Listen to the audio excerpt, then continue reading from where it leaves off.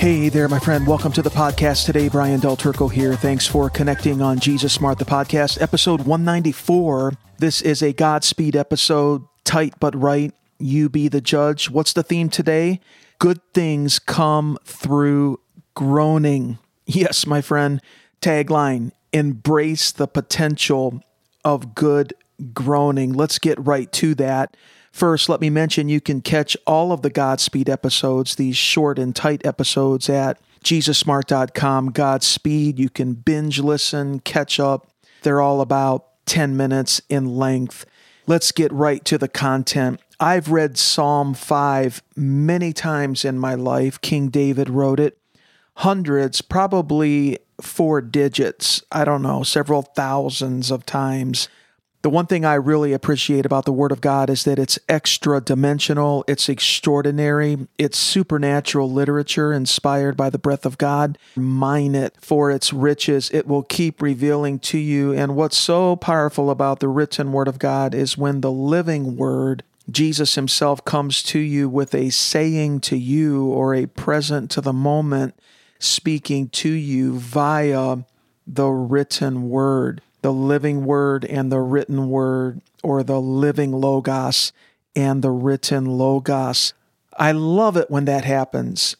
And my belief, my friend, is if you present yourself to the Lord consistently via His Word, He always honors His Word. Well, something the other day flared up, a new, maybe even a re-emphasized meaning in Psalm 5, 1-3. Let me just read verse 1. Give ear to my words, O Lord. Consider my groaning. Verse 2. Heed the sound of my cry for help, my King and my God, for to you I pray. Verse 3. In the morning, O Lord, you will hear my voice. In the morning I will order my prayer to you and eagerly watch. Order not like in bossing God around, but like in arranging or setting in order. Back to verse 1. Consider my groaning. This is the New American Standard. I love this word. The Amplified renders it as consider my groaning and sighing. The ESV says consider my groaning. The NLT, New Living Translation, pay attention to my groaning. The NIV says consider my lament. And the King James and New King James render it as consider my meditation. Well, if you just look at this Hebrew word here, it does mean muse, meditation, murmuring, even an utterance like under your breath. I think the Bible translators are after something when they translate it as groaning. And how is this groaning? What are we groaning about? And how do we express that groaning?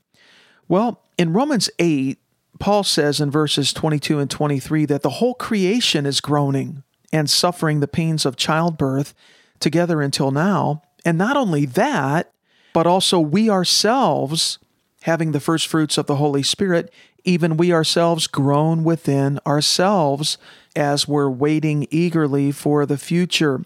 And there's something we can do with that groaning in Romans 8. We can take it to prayer. And we'll get back to Psalms 5. That's what David does in verse 2. In Romans 8:26, just drop down a few verses. The Spirit understands and helps us in our weakness. We don't know how to pray as we should, but the Spirit himself intercedes for us with groanings too deep for words. And God is searching our hearts. He knows what the mind of the Spirit is. Verse 27, the Spirit is interceding for the saints according to the will of God. And then that famous verse in verse 28, please remember the context in which it appears, the context of groaning and prayer and partnering with the Holy Spirit in prayer. We know that God then causes, well, I added the word then, but I think that's what it means. We know that God causes all things to work together for good to those who love God, to those who are called according to his purpose. The groaning is because you are standing in the gap between what is and what will be. Just as creation is in a gap right now between paradise lost and paradise restored, and all of creation is eagerly waiting to enter into the liberty of the daughters and sons of God, when Jesus comes and the kingdom comes in his fullness, we live in the light of that, the potential of that right now.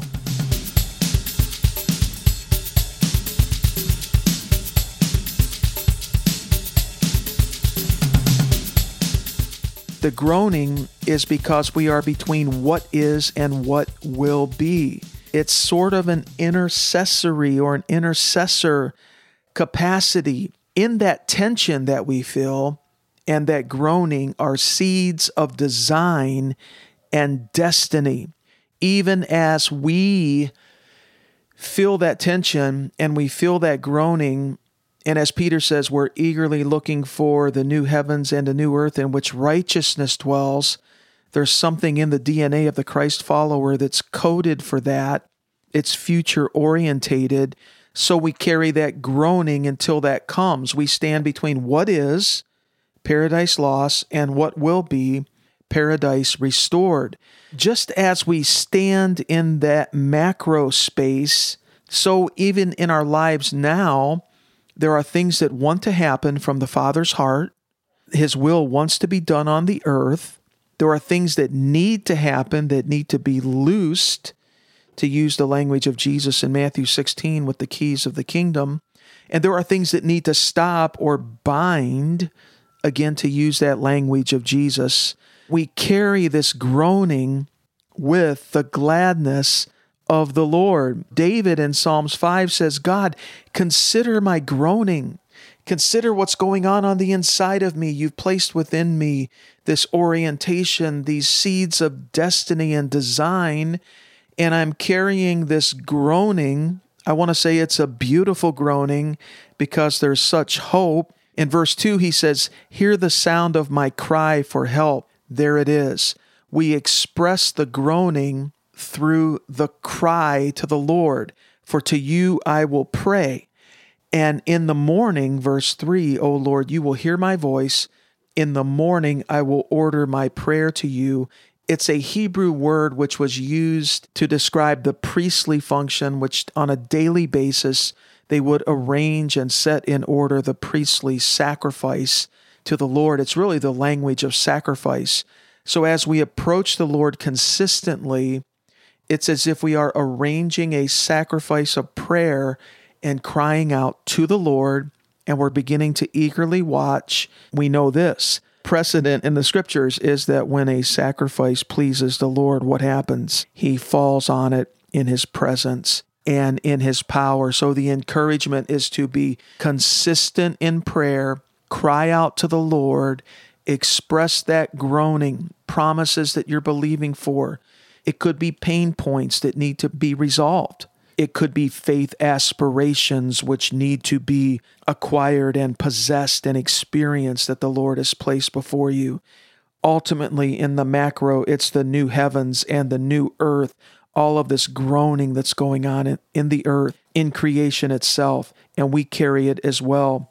There's that macro fulfillment of the fullness of the kingdom, but all along the way, we taste the powers of the age to come. There are many horizons that the Lord has set before us, promises, things that he wants to bring now in your life, through your life, into the world at large around you. I hope you're encouraged by this.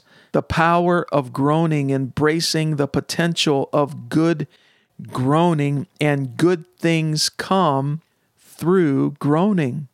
So what are you groaning about, my friend? What are those pain points and faith aspirations? Can I encourage you to embrace the discomfort of it? You will receive the comfort of God as you enter into the very groaning that God himself is carrying until all things are put to right. We enter into that groaning of the Holy Spirit. Write some of those leading things down in your journal or an app on your device and keep circling back to these edges in worship, prayer, and proclamation. You know what? You'll feel better, even in the midst of the groaning. You'll feel better, and you'll sense that momentum in the Spirit is building and the needle is moving. Father, in Jesus' name, we present ourselves to you. We enter into authentic groaning that you carry for promises to be realized, for destiny to be fulfilled, for design to be downloaded into the earth. We receive the comfort and strength of God in the midst of groaning, and we vent and express and cry out and pray and worship and proclaim and we give expression to that groaning back to you. And we thank you that good things are on the way. We thank you now. We praise you in Jesus' name.